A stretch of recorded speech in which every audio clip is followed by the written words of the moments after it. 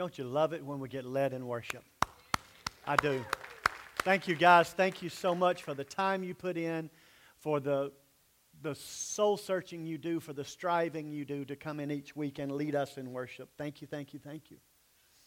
We're still in the book of Jude. This week, Jude 11, 12, and 13 are the verses. A few years ago, I went to an Italian restaurant with some friends.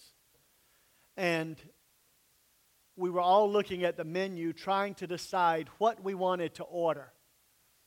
And I kind of went to my basic order, which would be lasagna and bread and a salad that's the dressing's not creamy but oily. If you go to an Italian restaurant, that's what you eat. Other people were sitting there thinking, you know what, I think I'll have this. Well, one friend ordered a cannoli. Now, cannoli is a piece of bread that's hollow and there's stuff in the middle. And everybody else, after he ordered the cannoli, were like, man, I wish I had ordered the cannoli. And when they brought it out, it was huge. So now we're all sitting there thinking, why didn't I order the cannoli? It was amazing looking. And then we said the blessing, and we all started to dig in. And when we started to dig in, the friend stuck his fork into the cannoli, and it went, I think that they took one pepperoni and one slice of Kraft American cheese and stuck it in a piece of bread. I was so glad I didn't order the cannoli because my lasagna was amazing. And he sat there the whole time wishing he had lasagna. Why do I tell you that story? Because that's exactly what false teachers do. They show you a picture of something that looks amazing. They make promises that are out of this world. And when they put it in front of you, especially in moments of desperation, you're like, I got to have it. Let me grab it. And until you stick a fork in it and it goes flat and your life is empty, you think you've made a good choice. But ultimately, it leads you to disappointment. That's what Jude's writing about. Jude has sat down and he told us, hey, I'm Jude, and I'm the brother of James. I'm a bondservant of Christ, and I'm talking to you, beloved, to those who are called, those who are sanctified. Now listen, anytime you see those words, to those who are called, those who are sanctified, he is writing a letter to the church. He's writing a letter to those people who have identified themselves as children of God, as redeemed people. And he says, not only am I writing to you sanctified, set apart brothers and sisters in Christ, my family in God. He said, I want to throw something on you. He said, I want you to have mercy, and I want you to have peace, and I want you to have love. But not just have it. I want it to be multiplied to you. I want it to be heaped on you. I want you to have so much that you've got some to give away, and you're overwhelmed by how much you have. And he starts talking, and he says, I want to write to you. He says, I want to write to you about that wonderful gospel. I want to write to you about that you were a sinner wandering in life, and Jesus went to the cross, and Jesus died on that cross, and Jesus shed His blood, and Jesus was buried in a tomb, and Jesus rose again on the third day, and after some time on earth after that, He ascended to the right hand of the Father, and when He ascended to the right hand of the Father on the day of Pentecost, He sent the Holy Spirit to come inside of you. He said, I want to write to you about all the things that feel good. He said, but in that moment that I started to write about all those things that felt good, I was compelled. I was forced. I could do nothing else but change my direction.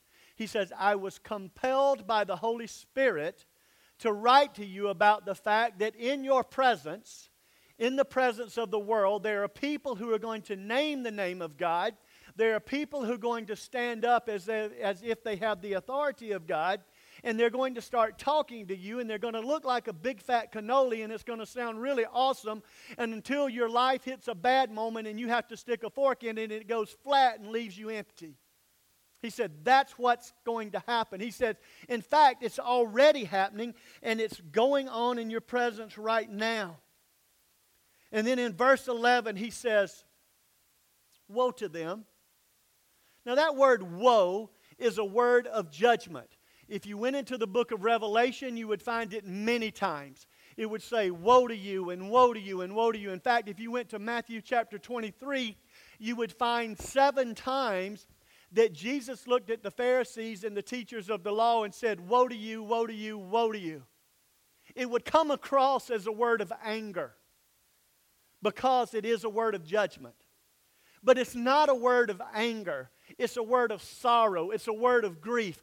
Woe to you. Uh-oh, look what's happening to you.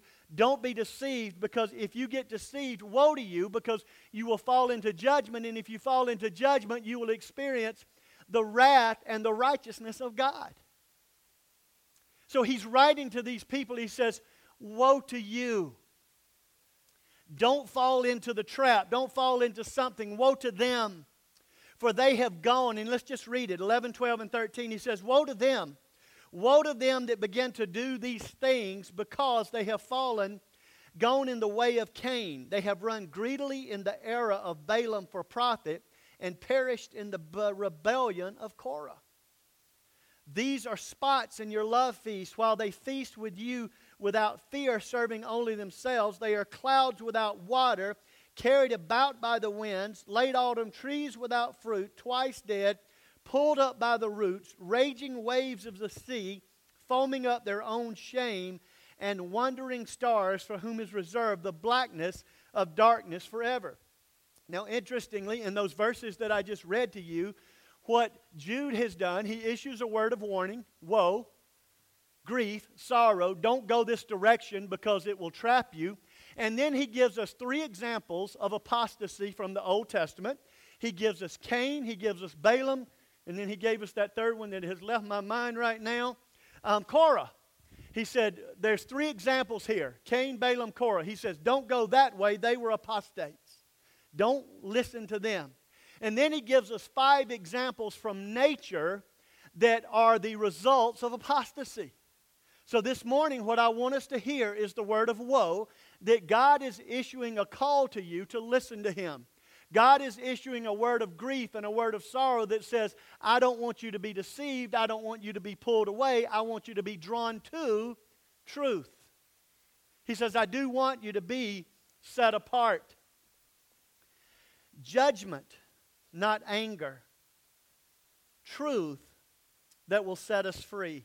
So the first thing that I want to do this morning is I want us to look at the first example that comes out of the Old Testament. The first one he says in verse 11, woe to them, for they have gone in the way of Cain. Now, what is the way of Cain? You know that Cain is the son of Adam and Eve. Adam and Eve had 2 children, or 2 sons. One was named Cable, the other was named Abel. There you go. Excellent. The other one was named Abel. And they had a moment where God was calling them to a place of worship. And when that moment where God was calling them into a place of worship, they both brought what to God? A sacrifice, an offering, exactly. They brought it to God. Now, one of them was what to God? Acceptable to God. And the other one was unacceptable to God. And I will tell you, that's something that in studying Scripture I've always wondered is, it says that both of them brought something. It looked pretty nice to me. Why would God look at one and say what you brought was good, but what the other one brought is not? And I'd like for us to take just a moment to try to understand that. Right off in the side of your outline, Genesis chapter 4. You can go read the story later. But it tells us that Abel, the second-born son of God, he was a shepherd, and Cain was a farmer. Cain tended the soil, he tilled the soil. And there came a time for them to bring this offering to God, and when they did it, it says that from his flock, that Abel brought the first fruit, his unblemished lamb. It was slaughtered. It says that Cain brought to God fruit that he had raised. So why would God say one is good and one is not? The way of Cain, why is that a bad way? Well, if you remember back in original sin, when it took place, it says that before the sin, Adam and Eve were naked and they were not ashamed. That meant that they were living pure before God. There was not immorality, there was not lust, there was not this and there was not that. So to be unclothed just simply meant that you were right before God. You were in perfect harmony. But at that moment of sin, when it took place, it says that they were naked and shamed, right? We know that. So in that moment that they sinned, well, what did God do for them? It says that God came and covered them with the skins of animals. Now think about this. If there are going to be animals that cover them, there had to be the death of an animal. If the animal was skinned, there would be the shedding of blood. Hebrews 9:22 in the New Testament, if we look forward, helps us to understand that, where it says, without the shedding of blood, there is no forgiveness of sin. So they had seen the sacrifice that covered the sin of the mom and the dad. Cain and Abel had done this. Abel, who was the shepherd, he followed God's plan. Cain, who was the farmer, said, you know what? I don't want to do it God's way. What I'm going to do is I'm going to bring my fruit. I'm going to put it before God. And God says, that is not what I want. God says, I want for the forgiveness of sin, I want there to be a shedding of blood. You say, well, why is that? I don't know, but He is God. And because He is God, we have to submit to Him. And that word is a terrible word in today's society. Submit, submission, surrender, to come under the authority of. But you remember, He is holy God. He is righteous God. He is the God by which all things consist, and He is the one who did for you that which you could not do for yourself. And we all love to talk about God's forgiveness. But we must stand on God's holiness, because through His holiness, He is able to offer forgiveness. And through His holiness, He is able to redeem us. And when we look and see, even back in the book of Genesis, when there was the covering with the skins and the shedding of blood, and we see all through the Old Testament that there were sacrifices that had to be made through the sacrificing of animals, we see that as a prediction and a projection of what Jesus was going to do on the cross of Calvary. And so Abel walks up and he says, I'll do it God's way. I'm going to bring the offering that is the shedding of blood. I'm going to present it to Him. Cain comes in and says, I'm going to do it my way. And when God looked at the offerings, He looked at Abel and said, well done. Hebrews 12:4, it says, by this he gained a testimony, and it was counted to him as righteous. It says that Abel's was rejected. Now we know what happened. When Cain's sacrifice was rejected, he became angry. He became so angry, what did he do? He killed his brother. You see, when we step into sin, we open the door for rebellion. Rebellion, we like to say we can control it, but can I tell you, you cannot? Because it will grab you, it will lead you, it will guide you. You've heard people say it. Sin will take you further than you want to go, keep you longer than you want to stay, and cause you to do things you thought you'd never do in your life. Ladies and gentlemen, today we need to submit ourselves to the holiness of God. Because if we don't, we will go the way of Cain. Cain came and said, by my works I should be accepted. And God said, no, it is by blood that you are accepted. Now listen to me. There's a movement among churches today that says we should not call sin sin. We should not offend people. That we should not do this, and we shouldn't talk about the blood of Christ because the blood of Christ is offensive. Well, let me tell you, without the blood of Christ, there is no forgiveness. There is no redemption. There is no eternal life.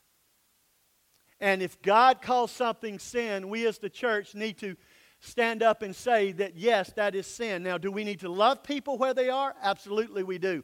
But we need to love them enough that we tell them the truth about the blood of Christ and the cost of sin.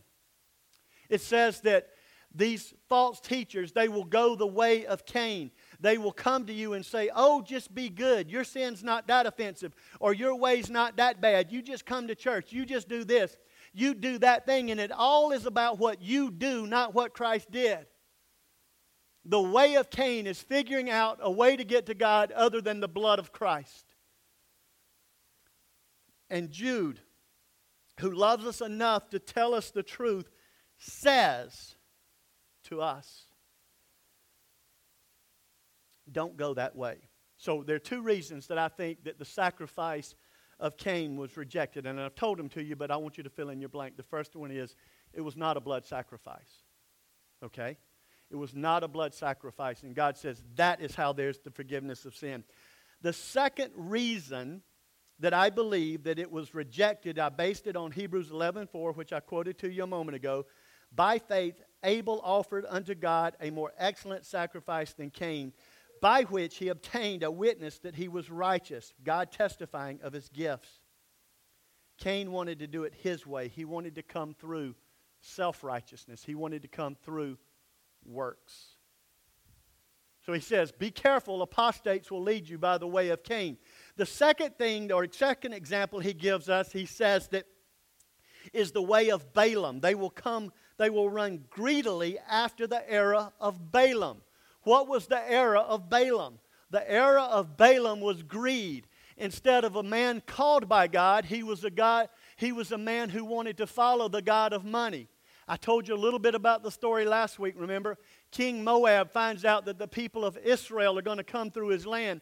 So he approaches the prophet Balaam and he says, hey Balaam, I would like for you to curse these people. And Balaam, because he's a man of God, he goes before God and he says, hey God, for a little extra cash, do you care if I curse the people of Israel? And God says, what I have blessed, you cannot curse. And so he begins to scheme, he begins to manipulate, he begins to think of other ways that if he can't curse them, what will he do? So what he does is he sets a trap. And he goes to the Moabites and he says, hey Moabites, this is what I want you to do. When they come through here, I want you to dress a little raunchy, I want you to act a little sexy, I want you to do this and I want you to do that, and I want you to get them to follow you. And guess what? It worked. And Balaam, you know the rest of the story. He's running from God. All this is happening. And ultimately he gets to the place of repentance when his donkey, through his donkey, talks to him. The era of Balaam is watch out for manipulation. Watch out for tricking God's people. Watch out for presenting false truth. Watch out for greediness.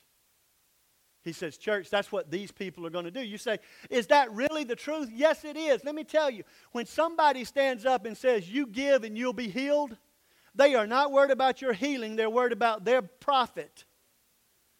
And you need to hear that, and you need to stand against it. And when you say you're going to be a follower of someone, find out what that someone really believes.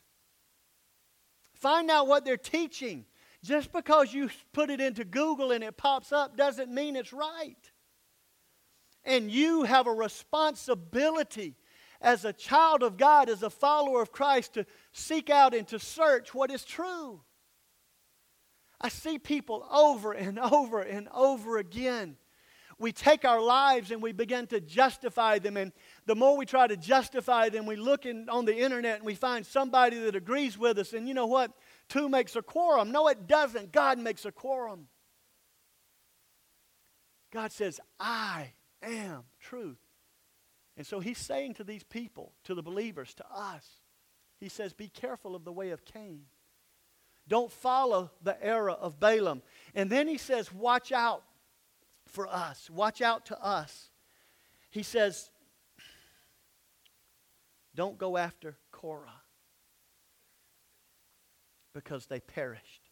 Now remember, that's Numbers 16. Numbers chapter 16 is the story of a man named Korah who was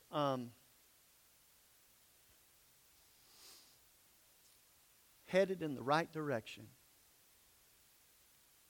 But one day, Satan got in his head. And when Satan got into his head, he planted the thought, why is Moses getting all the attention? I know you. I follow you. I could stand up and teach a lesson. I could do this. I could do that. So why is Moses getting it? In fact, he stood up and he caused a scene about it. And after he caused a scene about it, Moses said, well, I tell you what, I'll challenge you to a duel. Let's do this on this day and this time. And if I am not the prophet of God, one thing will happen. And if I am a prophet of God, another thing will happen. And Korah, who was led away to this idea, agreed to it. And ultimately what happened is God did not forsake Moses. He had called him. When God did not forsake Moses and he called him, ultimately what happened was that Korah and 250 other people perished with him. You say, be careful. Why would you want to be careful? Because everybody in this room is a leader, because leadership is defined as influence. Every one of you influence somebody. If you in your life are living in rebellion to God, in rebellion to the authority He put over you, then you could possibly lead somebody to the way of Korah. They could perish. Doesn't mean we don't stand. It doesn't mean that we don't have an opinion about right and we seek to bring about change. But we know that God has placed certain authorities over us and we want to be under those authorities. And listen to me, as a child of God, if you put yourself in submission to God and under the authorities that He's placed over you, He obligates Himself to look after you. You can trust God. You can follow God. You can believe in Him. He says, I won't leave you. I won't forsake you. I know the plans I have for you. And He says, and I will cause all things to work together for the good of those who love the Lord and are called according to His purpose. So if you, in submission to an authority that God has placed over you, puts you in a valley, puts you in a test, puts you in a storm, puts you in a trial, you can say, God, I'm here because I'm obeying you. And you have told me that you will meet all of my needs. God, I'm trusting you today. He says, so be very careful in how you live, because as you live this life, the way of Cain is a departure from the truth of salvation. And the way of Balaam is a departure from the doctrine of sanctification, to be set apart. And the way of Korah is a departure from submission according to the Word of God. So he gives us 3 examples. He says, these are examples, don't follow them. These are people that will lead and did lead people astray. And then he does something really amazing. He shifts from people in the Old Testament to nature. Remember in Romans chapter 1 where it says, what if they don't hear about God? What if they don't hear about the gospel? What if they don't hear about salvation? And Romans chapter 1 says this, that everything you need to know about God can be found in nature. That even if we won't cry out, that the rocks will cry out. That God can be seen through His creation. He can be known. And Jude, who is a bondservant of Christ, begins to write, and he says this in verse 12. Here's the first of the examples. He says, these are spots in your love feast, while they feast with you without fear, serving only themselves. Those spots represent division. Those spots represent separation, singling us out, cutting us out of the herd, if you will. And you say, well, what does that mean? What is a spot and how is a spot nature? Well, I'll tell you, in the Greek language, that is better understood as a rock bed or a coral reef. It's a coral reef just under the surface. And the song of the sirens starts singing and it draws you in with beautiful music and you go, that doesn't sound so bad. You mean if I do this, I'll have blessing? And it becomes attractive to us, and it plays on the lust of the flesh, the lust of the eyes, and the pride of life. And we set sail for the spot, the coral reef, that which is just under. And when we get there, it grabs us, it traps us, it keeps us. An apostate can cause great division inside the body of Christ, in the fellowship of the church. We must be on the watch for people that call us to separate from God's organization. God created 2 institutions. The first was marriage. The second was the church. And of the church, He said, do not forsake the assembling of yourselves together. He says, watch out. Because if you follow the way of apostasy, you will sail up on a reef that will tear you apart. But then notice what he says. There are spots in your love feast while they feast with you without fear, serving only themselves. They are clouds without water. I grew up in a farming community. Dawson, Georgia. It's the Spanish peanut capital of the world. I don't know what that means, but there's a big sign when you ride in that tells you that. But I know this, everything in Dawson, Georgia would rise and fall on the crop, and everything about the crop would rise and fall on the amount of rain at the right time. And one year the drought was bad. It was so bad that a group of men assembled together in the National Guard Armory because it was the only place big enough. And they called in a company who would fly up into the clouds. And they would release ammonium nitrate. It was called seeding the clouds. Was supposed to, if it worked, it was supposed to cause it to rain somewhere. And everybody was in the room, and they were talking about rain, and they were talking about this. And one day, it was the perfect day. There were clouds building, and everybody had great anticipation because the planes were going to take off. And they took off, and you could see them going into the distance. And as they were headed into the distance, you were just thinking, man, it's going to rain. Man, it's going to rain. It's supposed to rain in 72 hours after they do this. It did not rain. There were clouds, but no water. He says false teaching, the teaching of the apostates, are just like that. They stand up, they rant, they rave, they look good. They bring emotion and they engineer excitement. But when you place your life into their teaching, you will be dry. He says it's like a coral reef that will destroy your boat. He says it's like a cloud that does not drop water.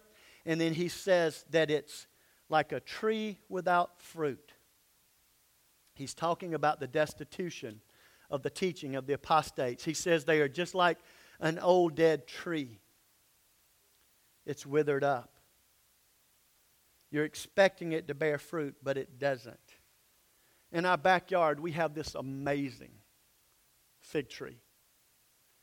And every year you think, this is the year. This is the time.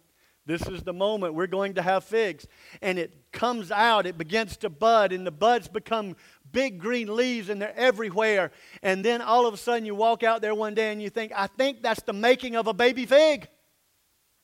And so you run back in the house and say, it's going to happen. And you go out day after day after day after day, and there is never a fig. Gail got one fig off that tree this year. That tree is fixing to bite the dust because it does not bear fruit. He said the teaching of the apostate will only bear fruit for them. It says it will enrich their life. It'll enrich their ministry. It'll enrich their pocketbook. But you will be left by the wayside when you can no longer participate. There's a church in this community that if you want to be a part of that church, you have to take your W-2 in. You have to take your W-2 in, and they want to know what you make. And if at the end of the year, what you make or what you give is not 10% of what that W-2 says, you are no longer a member in good standing. And if you have a need in your life, they will check to see where you are. And if you're not where you're supposed to be, they will send you to Mount Zion Baptist Church for help. So when they tell us where they're from, we already know they don't tithe, so we say, look, no, I'm sorry. No, I'm kidding. That's not true. That is not true. That is not true. But hear me. It makes bold promises.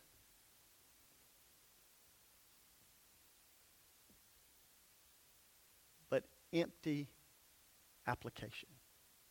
That's what false teaching does. What does he go on and say? He says it's like a coral reef. It's like a cloud without water. It's like a tree without fruit. It's like raging waves of the sea.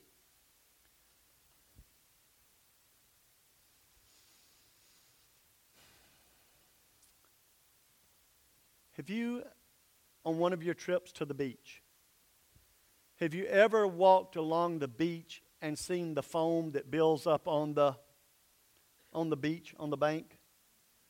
Is it ever pretty pristine and just spotless? No, it is the junk of the sea. The water can be blue and the foam on the waves can be very beautiful. But the foam on the beach is junky, murky, ugly. And he says that's what happens in apostate teaching. He said that as they began to teach, it says that we're to be set apart. We're to be different from the world. We're not to buy into the teaching of be as close to the world system as you can be. But He wants us to understand we're the blood-bought body of Christ. And so, in followers of Jesus Christ, we do not need to see how close to the world system we can live. Like, am I on the edge and not falling? No. He says, as the body of Christ, we need to be as close to the center of the will of God as we can be. And we need to say, God, what is your perfect will? I can tell you in my life, when there have been those moments when I would say, God, how close to the edge can I get? And I've got this. I'm stronger. I can make it. And I won't fall and nothing will happen. And then all of a sudden, I fall off and you say, how did you get there? You got there because you cracked the door to apostate teaching that said you can do what you want to do and you can be your own God and you are the champion of your own destiny. And at that moment that you think that you know better than God, He says apostate teaching will grab you, slam you, and throw you on the ground in such a way that you don't understand it. He says it will bring up the dirty phone. Oh, that God would reveal to us. Lord, reveal to us the dirty phone. God, reveal to us the things that we're holding on to because we have the right to do it. Paul did say, what did we say this morning? All things are permissible, but not all things are profitable. Oh, you can do it. God gives you free choice. But it comes at a cost. And you say, well, I've been doing this a long time and I think I'm okay. Have you ever turned around to look and see if the people you influenced are okay? Uh-oh. Have you ever turned around to look and see that is there a trail of people that you've hurt, destroyed, led astray? Whose lives have fallen apart?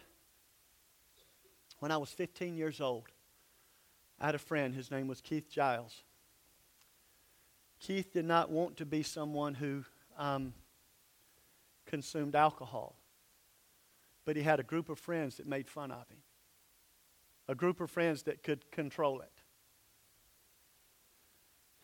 It was senior night at Six Flags. If you're old enough, you know what I'm talking about. And that group of friends challenged Keith. Oh, you're a man. Oh, you're do this. Da da da da da da da da. And finally, he couldn't take it anymore.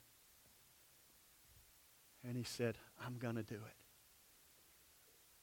Well, his brother let him drive home from Atlanta to Dawson. He went around the curve on the wrong side of the road. He hit a car head on. He lost his life. But not only did he lose his life, his brother's girlfriend lost her life. You say, well, he was dumb. Was he? Or maybe was it all those people that just kept saying, oh, do it. You can handle it. Do it. Do it. Do it. You see, because all of us have to look back. And all of us are okay. But as we look back in our wake, that's what we see.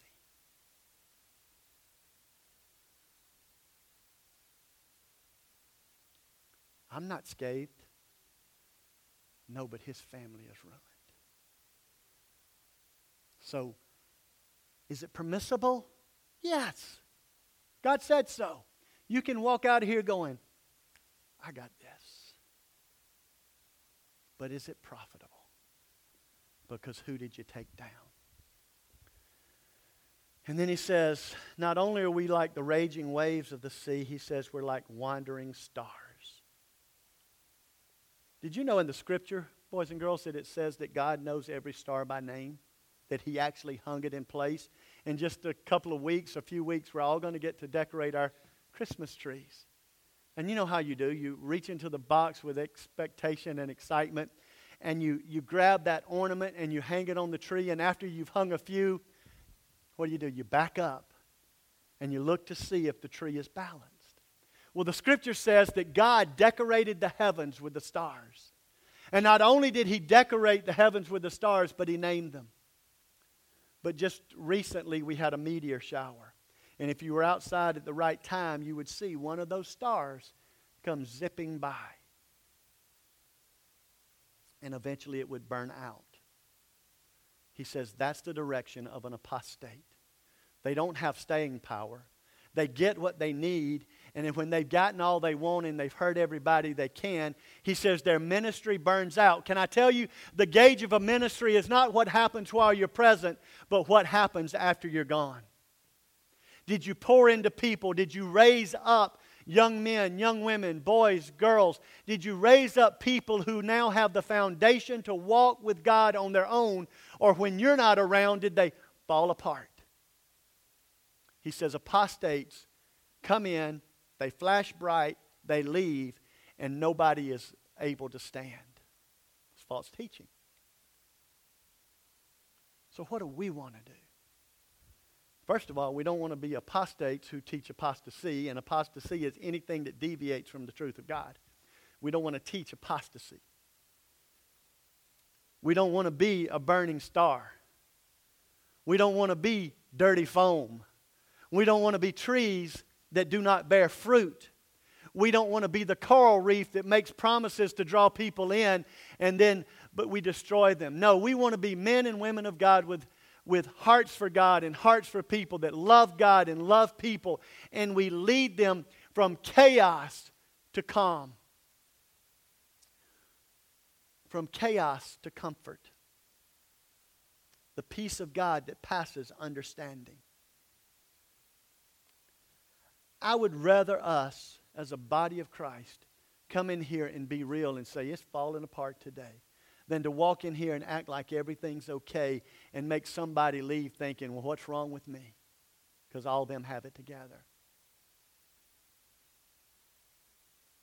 And Jude is talking to us. He said, beloved, sanctified, set apart people.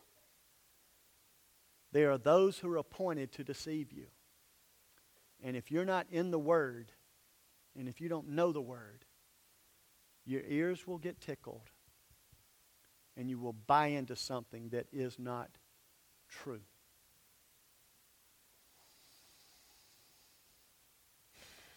Those wandering stars, and I'm done. Contrast that to Christ. The Scripture says that He is the bright and morning star that burns eternal. He does not fade. He does not wither. So this morning, would you set your eyes on Jesus, who is the author of faith, the finisher of faith, and the redeemer of humanity? That's what He wants to do for you. So where does it start? Jesus is Lord. Jesus is the only way to salvation. If you have not yet trusted Christ to be your Savior, and you have not done that, I invite you today, don't leave. For the person who has accepted Christ as their Savior, and your life is off track, you're not walking the line, then I want to tell you that it is a confession and a conviction, a confession and a repentance away from being healed. Jesus says, come to me. Sometimes that's a private confession. Father, forgive me for what I've done. Sometimes it's a public confession. Father, forgive me, and I need to let these people know. And then sometimes it's a one-on-one confession. You know what? This is what I did. This is what I said. This is how I hurt you. But I know that I know that I know the way of God, the way of the cross, not the way of Cain, but the way of the cross leads home.